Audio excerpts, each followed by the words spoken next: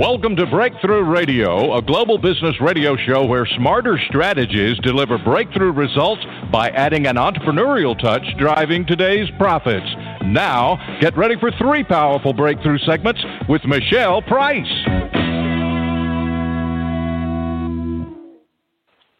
Good morning, good afternoon, and good evening. Welcome to Breakthrough Radio. This is Michelle Price here, where we're coming to you from the third coast of Houston, Texas today.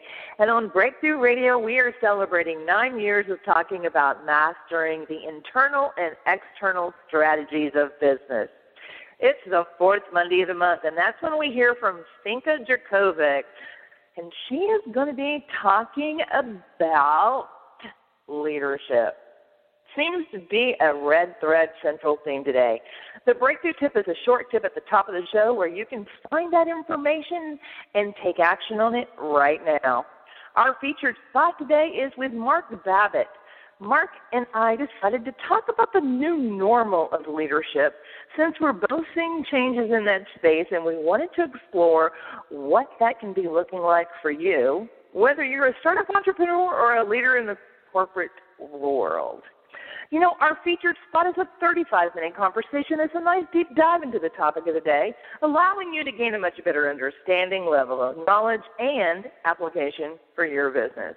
Wrapping up Breakthrough Radio is our Breakthrough Bite with Andrea Walsh, our Go for No gal, as she focuses on how our mindset lays the foundation for our results. The Breakthrough Bite is a 12-minute segment that's not as long as our deep dive and not as short as our breakthrough tip. It allows us to meet all the learning styles of our listeners. I want to thank you for coming to listen to Breakthrough Radio today. And if it's your first visit, please make sure you thank the person who told you about us. Here's the scoop. You're going to want to listen without distraction, and that's why you only need to write down one URL today. It's www.thebreakthroughradio.com. You know, every week you have access to a blog post that gives you the frame for the conversation for each episode. And everything that we talk about today, whether we reference something, we will list and link that as a resource there. So whether it's how to reach Finka, Mark, Andrea, or myself, make sure you do visit and connect with each one of us. Do more than follow. Reach out, truly connect, ask us a question, engage us in conversation, and of course, when it makes sense for your business, hire us. Now to talk with Finka Jerkovic on the pivotal role values play in your leadership, brand, and customer loyalty. This is part 1 of Your Values Define Your Leadership. Take it away, Finka.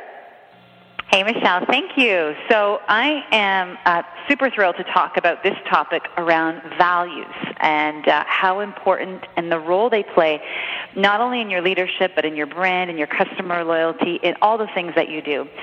And so first I want to start with value. And this, it almost, it has it's like a multifaceted diamond. It has various meanings and definitions. We can look at values and say, values are something that is those are those important things that we choose to live by. It's what you value. You value family. You value contribution. You value nature, whatever that might be. When we the other prong or the other sort of pillar to value is we look at it and say, value can be defined as giving worth to something or a certain deservedness or usefulness.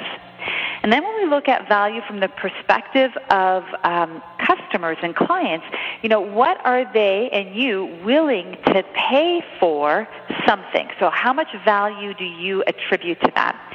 And so this topic around value really came front and center for me. And I want to just offer you, a part of the work that I do is I'm a leadership coach, and I work closely with executives who coach, lead, and mentor sales professionals. And these sales professionals work in I'm going to say, very competitive, very commoditized environment, which may be similar to what you do. It might be a product that you provide that, someone else does, very commoditized. And so part of my role is to support them in having them help their sales professionals go out there and have some really great conversations. So adding value conversations, quality conversations, so that they can improve their client loyalty results, and if you've heard of this score called Net Promoter Score, NPS, and ultimately increasing financial performance or business, and so how to close that gap. Now, in the last 12 months, I've worked with 100 leaders and 500 conversations I've observed where they're coaching their sales professionals to go out there and have these conversations. What I've noticed is these are the 4 things, the 4 opportunities or the 4 gaps that I've noticed in these, what is standing in the way of sales professionals, leaders owning their value to go out there. And so number 1 is that there is this lack of awareness of value that an individual offers. So people aren't aware of the value you bring. So you might not even be aware that you're bringing value. And the other part of it is what you value, what's most important to you. And we live in a very busy, distracting environment, and that world that we live in can also get us, out of alignment from what we value. The second piece in these conversations that I've observed has been really around having confidence in the value these people bring. So for yourself, just thinking about, what value do you bring? Do you have confidence in that value? And so that is another gap in this value piece. The other component to this that I've noticed is that these sales professionals and leaders have been challenged in bringing their value. And so when you're selling, and I work in the financial services industry. So in the financial services industry, many of these products are commodity-based products. You can go from one financial service organization to another. And what makes it different is the professional or the advisor that they're dealing with. And so how do they uniquely go out there and add value in a way that's aligned to who they are? And the final component to this value piece and this value equation that I notice time and time again is the inability to convey value. So there's this lost in translation where you are wanting to give value. You know your value. You have confidence in your value. You're bringing value. However, you're not communicating or conveying it because your client is not understanding that or perceiving that as value. And so these are the 4, I'm going to say, gaps when we're looking to add value that we come across. Knowing our value, owning our value, bringing our value, and conveying our value. And so one of the things I want to leave you with is when I think about, and we're just going to start with that first bucket around knowing your value. And here it's about really understanding what value you bring. And so, a tip to offer you on how you can find out what value you offer is ask your clients what they get out of the relationship that in working with you, what are their takeaways, what results have you been able to deliver. I'm a huge proponent of taking personality assessments, as well as looking at the work that excites you. What is it that gets you really passionate and excited? That'll align to what the value you bring.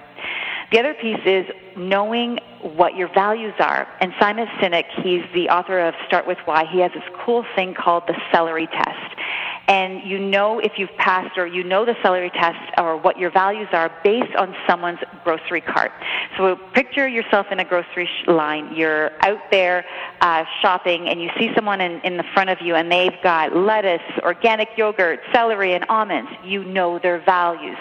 If you have someone in front of you with chips, juice, yogurt, whole wheat bagels, and maybe some chocolate bars, you know what they value and what's important to them. And so I look at the celery test as, giving you the question around, what's in your grocery cart buggy to identify what you value and what's most important to you. And so that takes us to really, when we think about our values, it's, know it, own it, bring it, convey it. But when you think about knowing, where you need to start is knowing your values, what value you bring and what you value most. Michelle? I have a feeling what you're going to deliver over this last quarter of the year is probably going to be something that will really start 2018 out for people with a lot of insight. So thank you for that. Oh, you're welcome. Looking forward to it. In our last episode, before our break this summer, we talked to Katie Tynan and her work in Free Agent, how the future of our workforce is changing, and what does your role look like going from corporate employee to a free agent. She helped us wrap our brains around what that looks like, what are the things that you need to address, especially if you've never been in that role before. There's a lot of unique, new, and different questions that surface from that. Now, a big company that's been a great example of helping its customers ask better questions because their role with their vehicle is changing as well is Ford. How will you follow Ford's lead in being more strategic in how you connect and serve your customers? You know, today's consumer has changed the game of buying for business no matter what industry you sit. It's why having a buyer journey map has become mandatory if you want to succeed and grow. And this is exactly what Growth Hacking CMO does with their clients when they're approached with finding out how they can actually grow their business and their revenues. So Growth Hacking CMO are masters at crafting that roadmap and then showing clients how to structure their execution with precision. Defining what's important to your customers today and using analytics to see how those customers are making their buying decisions is the savvy way to prepare for their future needs and to make sure you're staying relevant. Whether you know what's valuable to your customer, you can use that when you know it to capture their attention and to have it be welcomed. So whether you have 10 or 10,000 customers, your buyer journey map saves you time, money, and headaches. It is your sweet spot in business, one that can help you generate profits and gain traction for your business. So connect and discover how GrowthHackingCMO.com can help you do that for the last quarter of 2017. Now, before we start our featured interview, remember, we appreciate it when you share today's show by going to www.thebreakthroughradio.com and hitting that share button, whether it's Facebook, LinkedIn, or Twitter. So join me now as we're going to talk with Mark Babbitt, the co-founder of Switch and Shift, about what does the new normal look like for leaders today. Welcome to Breakthrough Radio, Mark. How are you doing today? I'm doing very well, Michelle. How are you? Well, I just learned another new lesson in this journey of lots of new lessons in the past 3 or 4 weeks, and I've never had to deliver someone else's tip on this show.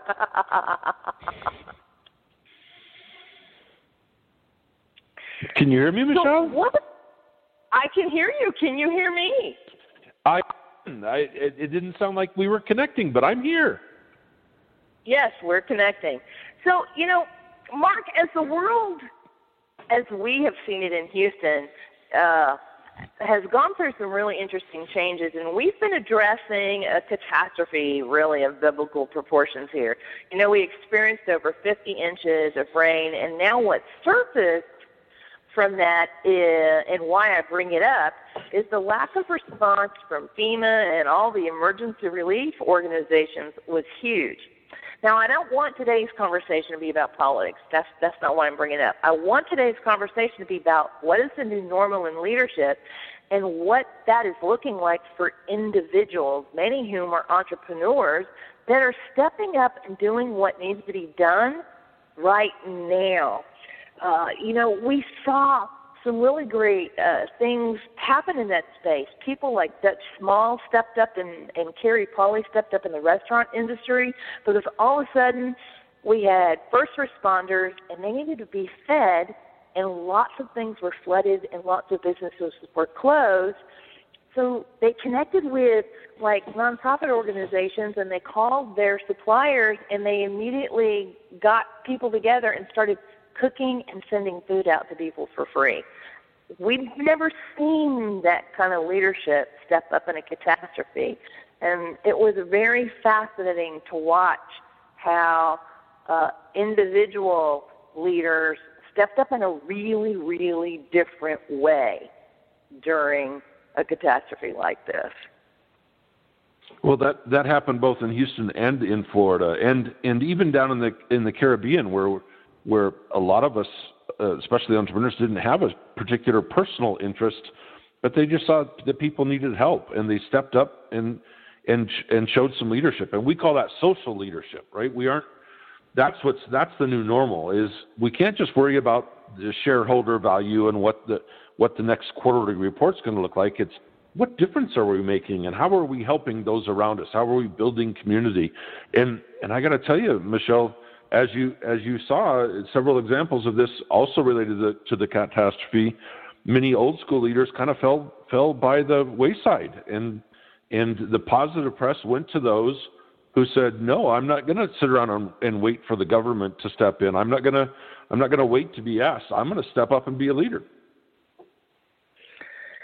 I'm wondering, what do you think, because I know I've given a lot of thought to this, what is happening in the place where, let's see, how can I articulate this? I just love it when I have a thought in my head and it's one that I've not really expressed, so it's not like, I have a pat way to pull that out of my brain. But it's like, what do you think has happened that has allowed people to show up in such a new way, a different way? Because it's not like this isn't the first catastrophe that happened. I mean, one of the things that I thought was kind of fascinating is that Florida saw what was going on in Houston, and they actually reached out, for example, to our startup community and said, "We see some things that you guys put into place. Can you share with us insights and give us some access to some of the tools you put together so that we're prepared, because, the hurricane's bearing down on us, but it hasn't landed yet." Why do you think that people are stepping up in a really different way now than 10, 15, 20, 30 years ago?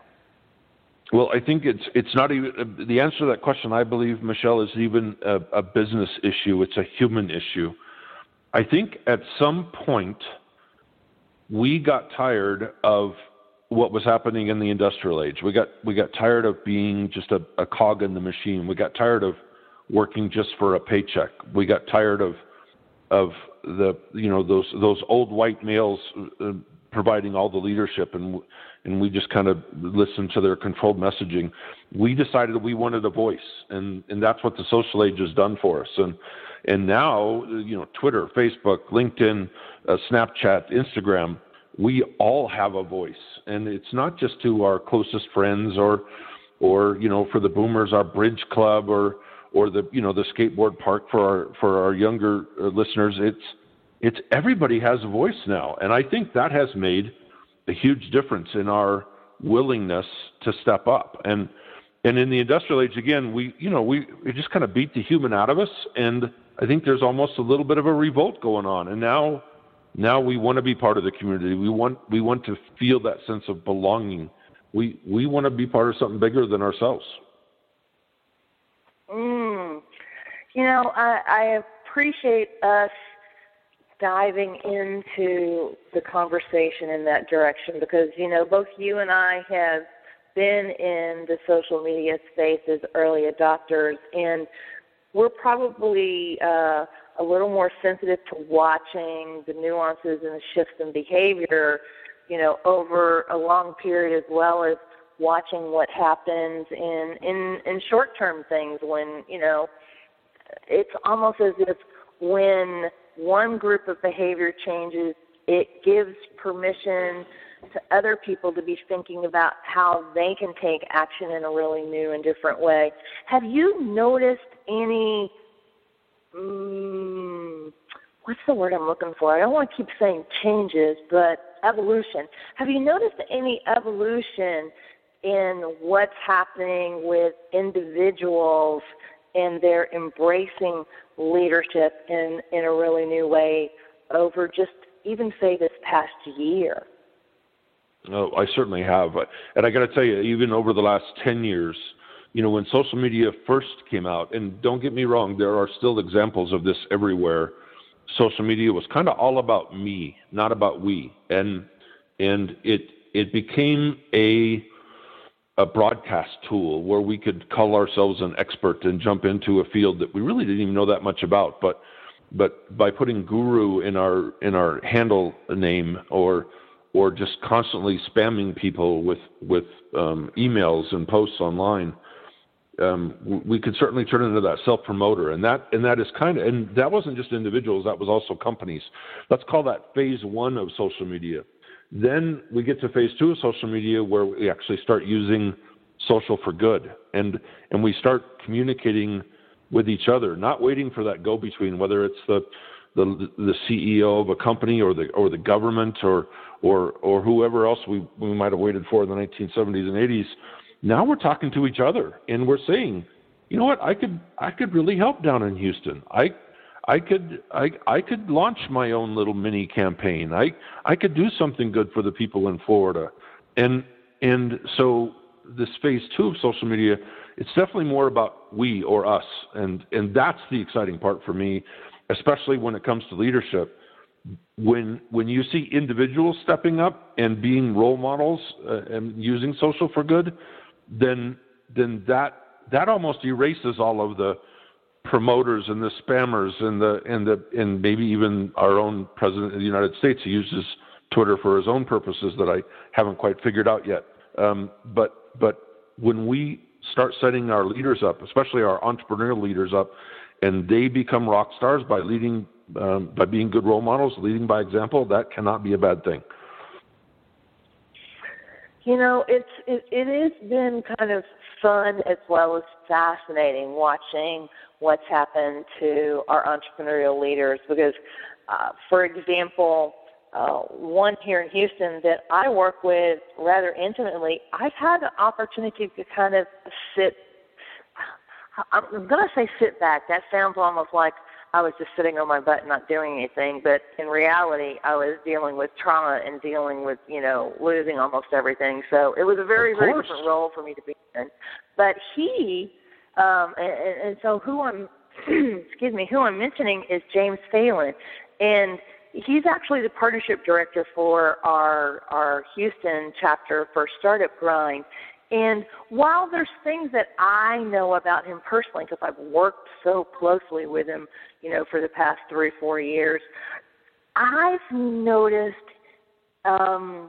because of the unique opportunities that surfaced from Hurricane Harvey, he stepped into a role just because he's one of those very heart-driven style leaders that, it's purely volunteer, but it allowed him to tap into past skills that he hadn't activated in a really long time. And so what I'm talking about is, he was in the Navy, and I'm not going to remember the title properly, but basically what he did was he was in charge of helping to get the Navy literally out of a specific area, which means he had to deal with, all the equipment and the people and everything that goes from organizing, pulling the Navy out of an area, which,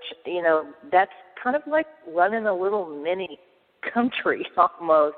And what he did is he used those skills over in the Northeast, which was an area in our city that got completely forgotten. I mean, this is one of the poorer areas in our city where there were literally people who don't have cars. Not that their car was flooded. They don't have cars. And because the businesses and the little corner stores and everything in that area were flooded as well, they couldn't even walk to go get food like they used to.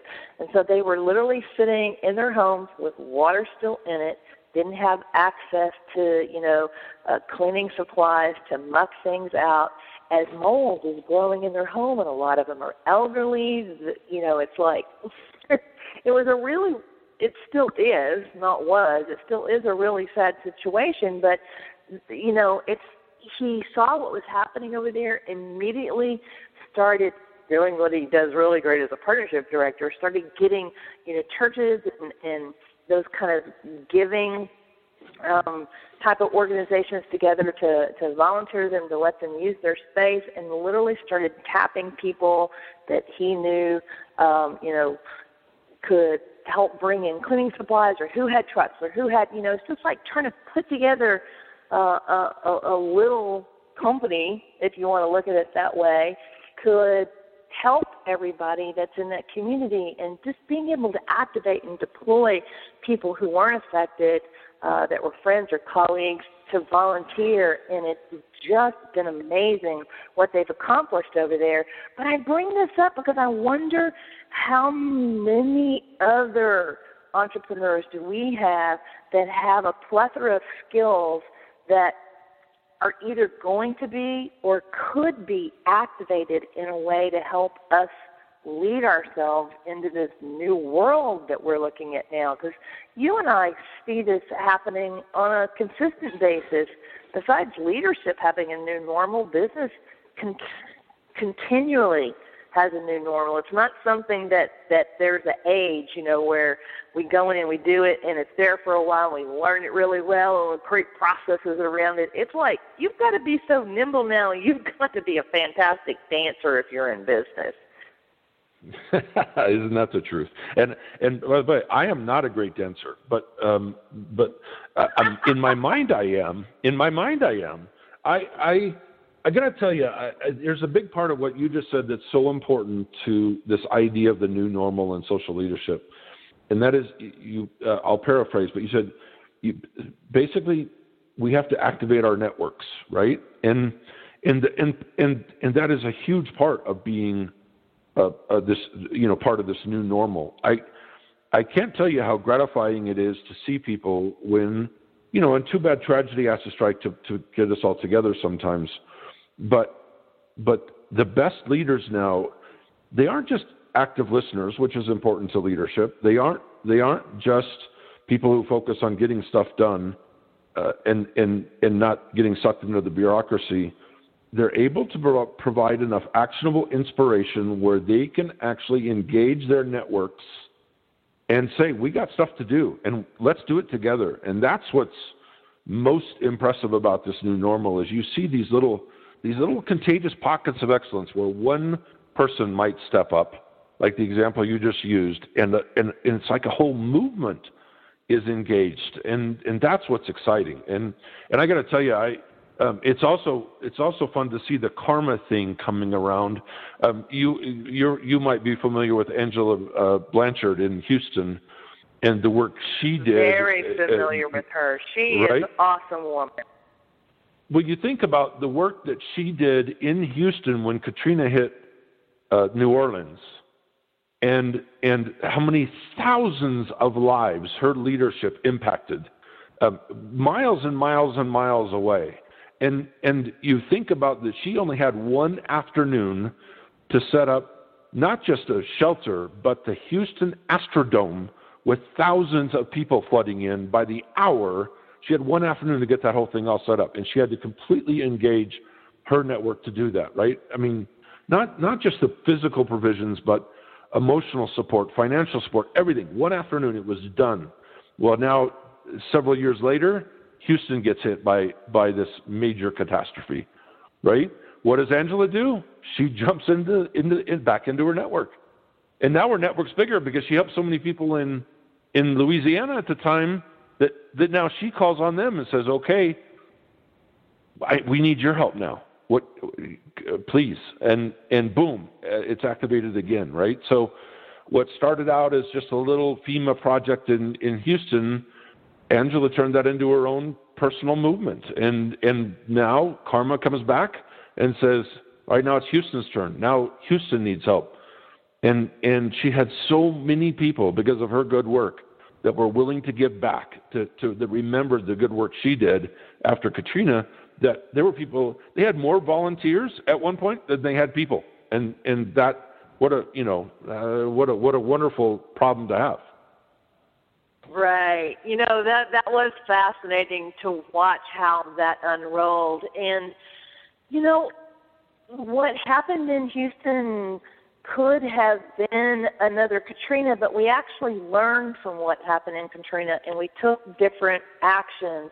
And, it would probably be interesting to learn from Florida. I mean, while each storm is different, we've watched how we gain additional knowledge, and we apply that the next time, and we continue to generate different and better results.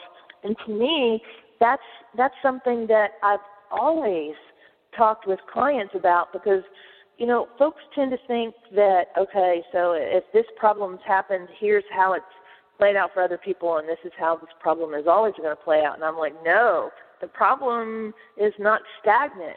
And just like we've talked about how your communication needs to be more nimble, so does your leadership. So I'm curious to ask you, Mark, what kind of advice have you had to share with clients this year that is different than the year before, because we have to literally live being nimble? Well, I think the first battle we're fighting, Michelle, and I mean this quite gender specific, is what we call old white guy disease. There are so many older, typically boomer, white males in leadership roles who were trained to be decisive and bold and a little maybe loud sometimes, and those kind of leaders aren't exactly great at being nimble, and they aren't great at being inclusive, and they're not the best delegators in the world sometimes. And I know I'm lumping 40 million people into one composite personality. That's not the intent of bringing this up. But there's a whole bunch of people who are still leading the way we did in the industrial age that haven't figured out that to be more nimble, you have to be more vulnerable. You have to be a better listener. You have to invite people into the conversation. You can't just talk at them. You have to talk with them. And that is the biggest obstacle we find in our practice, is how do we convince this typically old white male that he has to change everything he knew about leadership to become that active listener, to become a great communicator, to provide actionable inspiration instead of giving orders. It's just such a difference in how that leadership is done, that for many of these older people, it's hard to grasp. It's hard to imagine being a different leader than what they were 20, 30 years ago, when their parents, when their role models, when their peers, when their business schools taught them exactly how to lead according to industrial age standards, and now we're asking them to change. That is by far our biggest challenge.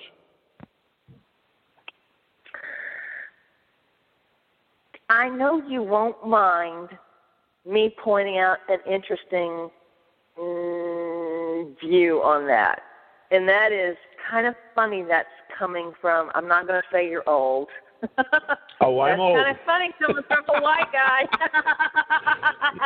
Yeah, I get that a lot, actually, and I'm fine with that. I'm okay with that. I am 57 years old. I have been a leader for literally decades, but I had this epiphany. Right after the social age came out, we needed to build a community for college students, and we were as an entrepreneur, I was self-funded, and my crew came to me and said, "We got this. We don't need to go raise $500,000 or $1 million through angel investors. We're gonna promote this organization through blogging and through social media, and you just wait, Mark. You'll see. That's the biggest bunch of crap I've ever heard in my life.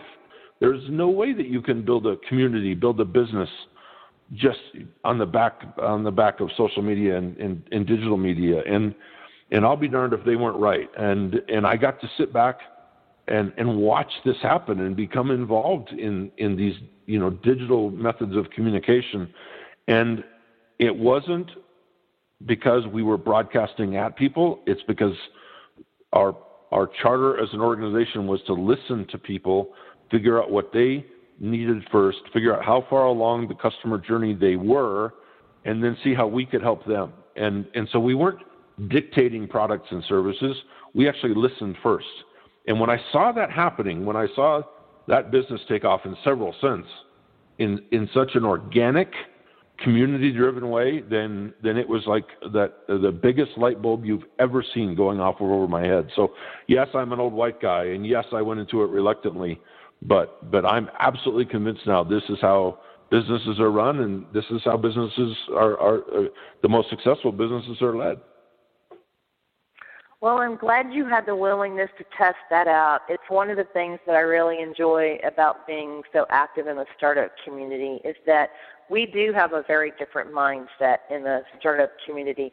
It is all about having a hypothesis, testing that out, going out and having customer interviews way before you ever even try to put together your minimal viable product.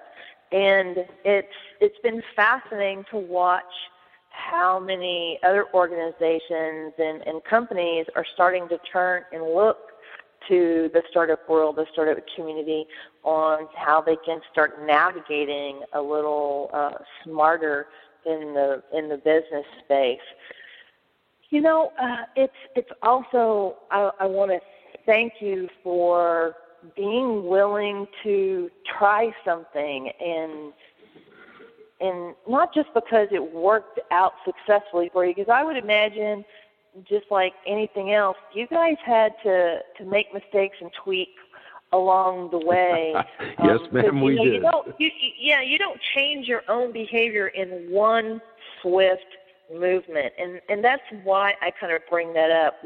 What do you think that you can share with listeners today to help them recognize the pattern of what that type of change looks like for leaders so that they don't have those in what I call unhelpful internal conversations, thinking that they have to switch from A to Z overnight, and if they don't do that, then they weren't successful?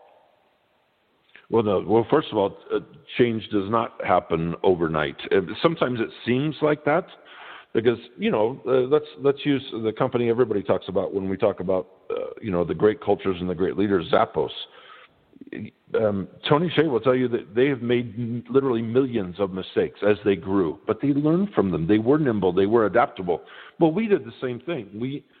We had to learn, frankly, what worked and what didn't, and it wasn't necessarily a painful thing because we learned from each instance. But I remember back to some of our early tweets or some of our early comments, and boy, we were trying to be edgy, but that really crossed the line, right? So we definitely learned from our mistakes, and sometimes we took a beating, but in the meantime, we did come up with this novel way of building a business and growing a business and frankly learning how to lead again, where everybody felt motivated, everybody was inspired to pitch in. I think that's the real key, Michelle, if you don't mind, is we have to stop being managers of people and start being mentors of people, because mentors care about the people they're working with, right? And managers care about compliance and conformity.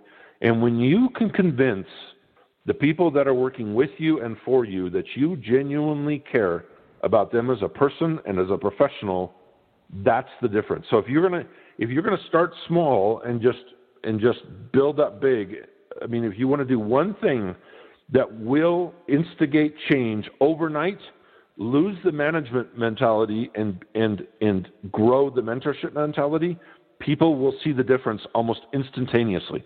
When you start showing people that you genuinely care about them and the work that they're doing and their lives away from work, then that's how change happens. That's where we create these contagious pockets of excellence where people go, well, yeah, I could get a better offer somewhere else, but you know what? He actually really cares about me, and I have a sense of belonging here. I feel like I'm part of the community. I feel like I'm on the right side of the red velvet rope, and I don't want to go anywhere else. And that's how you build change right away. You don't do it by changing your culture. You don't do it by making a broad proclamation about how you're going to change. You make change one person at a time. I'd like to wrap up our conversation today asking you to share with listeners what has been more maybe part of your personal journey as a leadership. And I'm going to give an example like I do before I ask this of people. I've learned to be willing to share what's happened for me because I think when we show up that way, we elicit different types of responses. And interestingly enough, as much as I love the whole mindset of being a go-giver, and thank you, Bob Burg, for being an excellent example of that in the business world for a really long time, I've had to learn a very different piece of the leadership journey because of this catastrophe, and it's not about being a good giver. It's about learning how to be a gracious receiver. And oh my God, has it pushed my boundaries? Has it triggered things in me that I have just totally didn't even recognize before? And one of my friends who's a fabulous business coach, we talked about it a few weeks ago, and she pointed out to me, because I was the word. So I'm going to tell you right now, one of the things that happens when you go through a catastrophe like this is your thinking and your brain kind of slows down. It doesn't respond as quickly as you like. So I would put out there to everyone, be patient with folks right now, because we have a lot of catastrophes around the country, and people are dealing with the emotional effects of that, and it does affect how quickly we think. But back to the receiving and the giving part, you know, my friend said there is a piece of control that goes with being a giver all the time. And you are having to activate learning how to be with the flow in a totally different way, and learning how to be humble, and learning how to ask for help, which is a very different hat than you've ever worn, she says, and I think you're going to end up being a very different kind of leader after all this. And I can hold my hand up and tell you, oh my God, Mark, I'm already seeing the difference show up for me.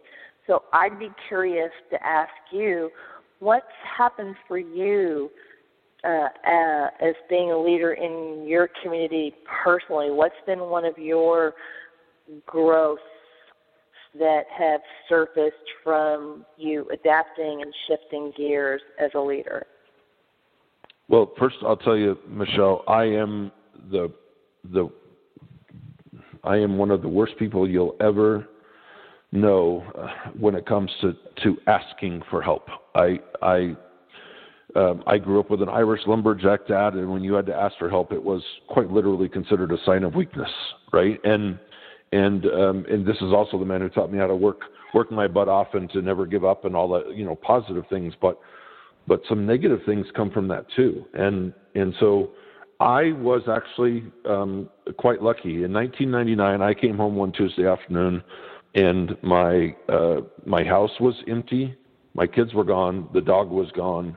The bank accounts had been emptied. My wife had met somebody else, and went off. And I didn't know how to react to that. And so I was not a good asker at the time. You know, this is almost 20 years ago now, and so I had been, you know, involved in Cub Scouts, and I had coached Little League, and I had coached high school ball, and we had all these friends and all these acquaintances and all these parents and all these kids that we knew, and one person put the word out and said, "Hey, Mark needs our help now," and my world changed overnight, and everybody engaged, everybody got involved. And best story in the world, although it sounds terrible, it really is the luckiest thing that ever happened to me. A couple of months later, I had my full custody of all 4 kids.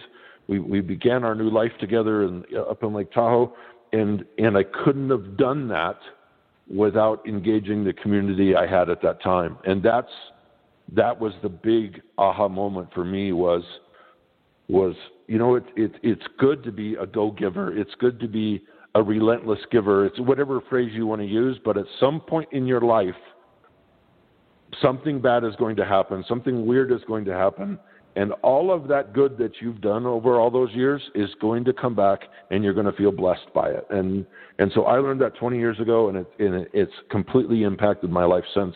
And it sounds like you might be going through the exact same thing right now. Yeah, it's very interesting to see how that life lesson is activated differently for people. And I'm definitely daily looking forward to how that's going to be showing up continuously over this next year. So thank you. Thank you so much for coming on today, being willing to have this wonderful conversation of what is the new normal for leadership. And I have a feeling that you and I will probably have some continued conversations on Breakthrough Radio as we go into 2018, because you've triggered some interesting ideas in my head that I'll share with you later. Oh, good. Well, I hope we have the opportunity to talk again soon. Thank you, Mark. Take care. Thank you, Michelle. Bye-bye. Okay. So, one of the things that has been kind of fascinating as far as all of the move is being located in a new place. And so before we shift into our Breakthrough Bite with Andrea, let me ask you, have you visited a new place? Have you participated in Startup Grind? Startup Grind has what they call a fireside chat that happens in over 300 cities and 110 countries around the world. So I want to encourage you to reach out and find out what is happening in your city or your country with Startup Grind. You'll find a group of very enthusiastic entrepreneurs and investors who are looking to create profitable business and affect positive change for the world. As a matter of fact, this coming month in Houston, October 18th, we're going to dive in how to identify and connect with global communities to build a sustainable business ecosystem. And, we're going to be learning about Bancor ICO, an Israeli startup that gives you, no matter where you live and no matter who you are, and what you want, a way to collaborate with the ability to exchange monetary resources with ease. So what is happening in your city with the grind? Make sure that you do go find out. All right, so it's time for us to bring on Andrea Walsh, our Go for No gal, and she's going to be talking about the Connection series this fourth quarter, and today's segment is titled Creating a Connectivity Mindset. So please join me as we welcome Andrea to Breakthrough Radio. How are you doing today, Andrea? Michelle, I'm doing so great, and it's wonderful to hear your voice and to know that you're literally picking up the pieces. And as tragic as all of it was, what has happened since for you? It's definitely been an interesting lesson, that's for sure. Well, I'm going to go ahead and mute my mic because the lawn people decided to show up right in the middle of our show, and I want to be able to also listen to what we're going to learn from you about connections today.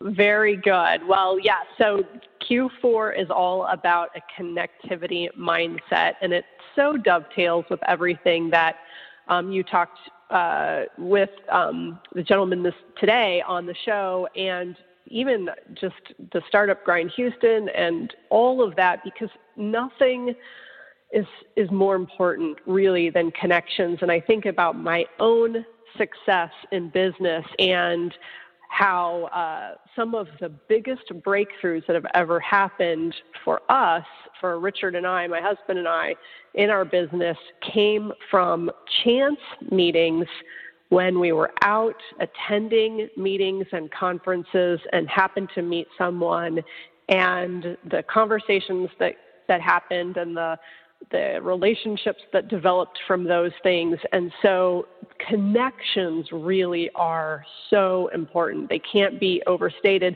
And I have found for me that it's not really even the quantity of connections. It really is the quality of connections. But it all starts with creating a connectivity mindset. And we have, and when I say we, I'm always referring to Richard and myself. We're husband, wife, business partners, team, and we together have a tendency to be lone wolves. I guess, I don't know how we can be alone together, but we kind of are two wolves, I guess. And I think we're not alone. I think a lot of entrepreneurs, solopreneurs, business owners who are out there, it's easy to just kind of sit in your living room or your office and try to figure things out on your own, and to be that lone wolf, and to have some fear around getting out and making connections and meeting people for a wide variety of reasons.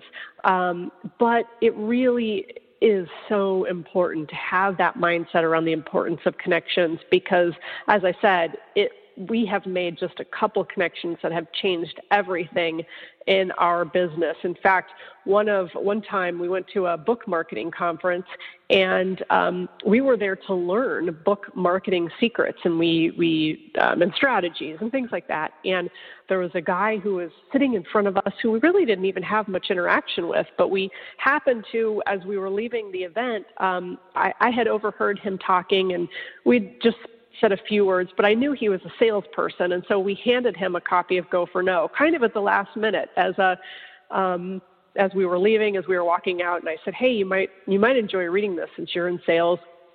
And he took the book, and his name is Tom. He ended up becoming one of our best friends, biggest connections.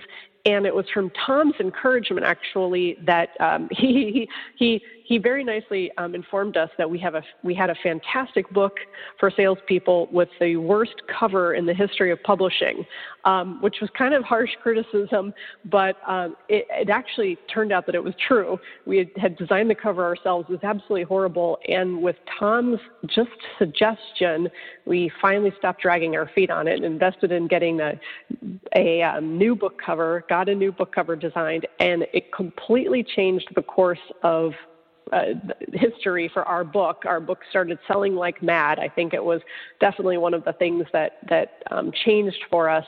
And since that time, Go for No hit the #1 spot on Amazon sales list. And all of these things happened just from a chance connection at an event. So having that mindset of just being open and making that effort and getting out there, and because you never know what's going to happen. Now, Jim Rohn said, and I love this quote, he said, "You are the average of the 5 people you spend the most time with."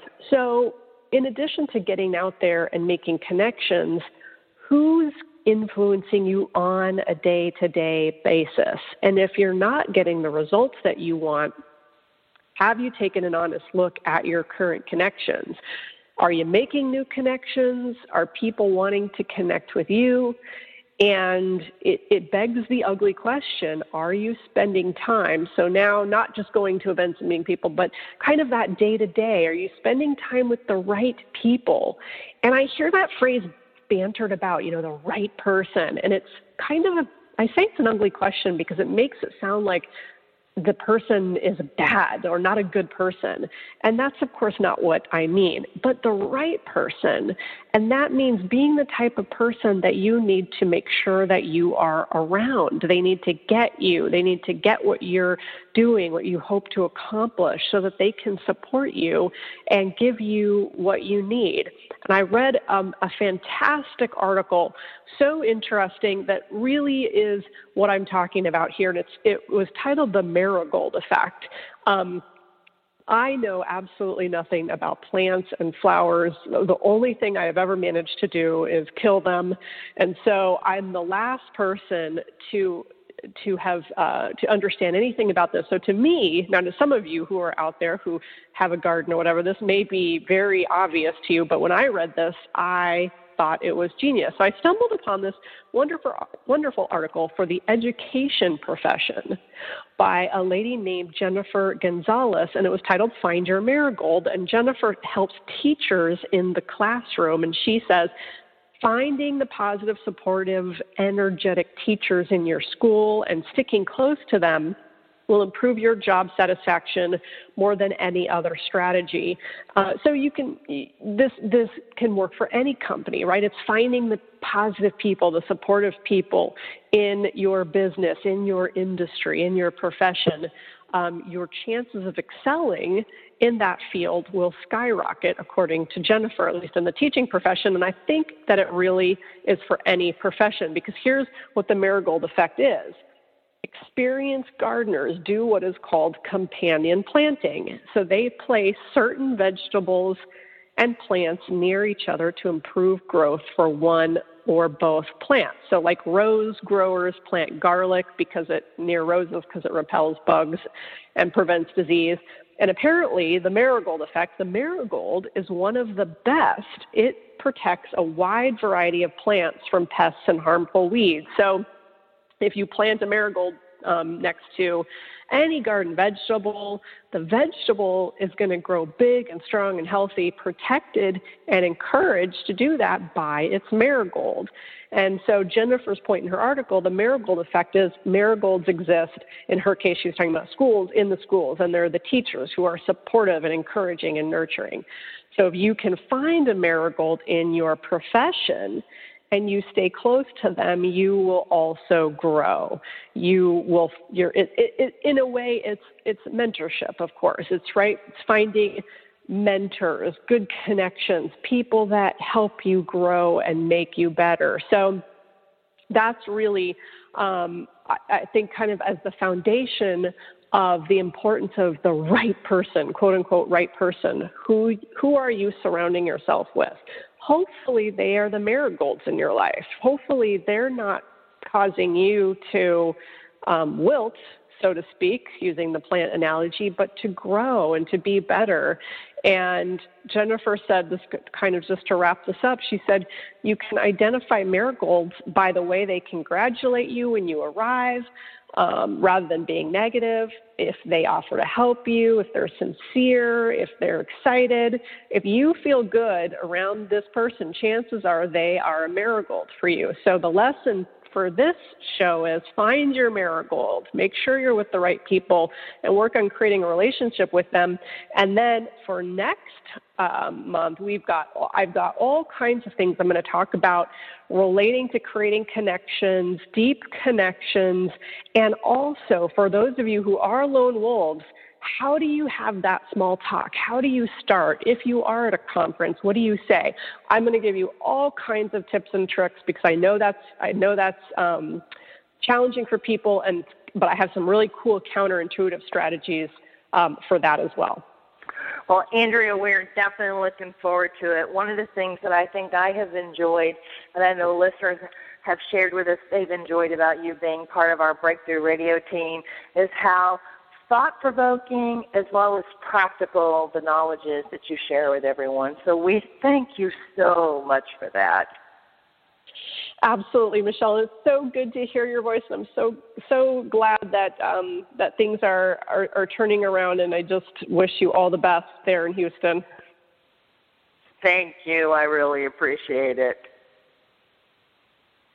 Now, because your feedback is important to us, and our intention has always been to bring you guests each week that are going to expand your knowledge as well as inspire your actions to grow your business. To accomplish that, it's benefited the entire team to hear what you've liked, what you didn't like, which topics you're enjoying, which ones you want to learn more about.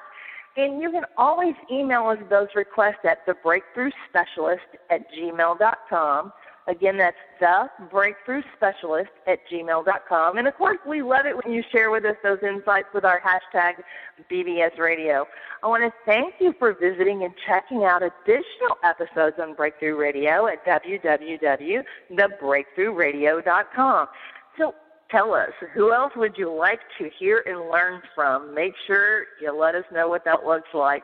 And while we didn't have a brain download question today, it is designed to be fun and important. The intention is to remind you to ask yourself, how am I making my choices and my decisions? This is Michelle Price here with Breakthrough Radio, delivering you the best business minds each Monday live. I'm coming to you from the third coast of Houston, Texas, where we work with you a business down the street or around the world, telling your dynamic story, attracting your ideal customers. We will talk with you next Monday.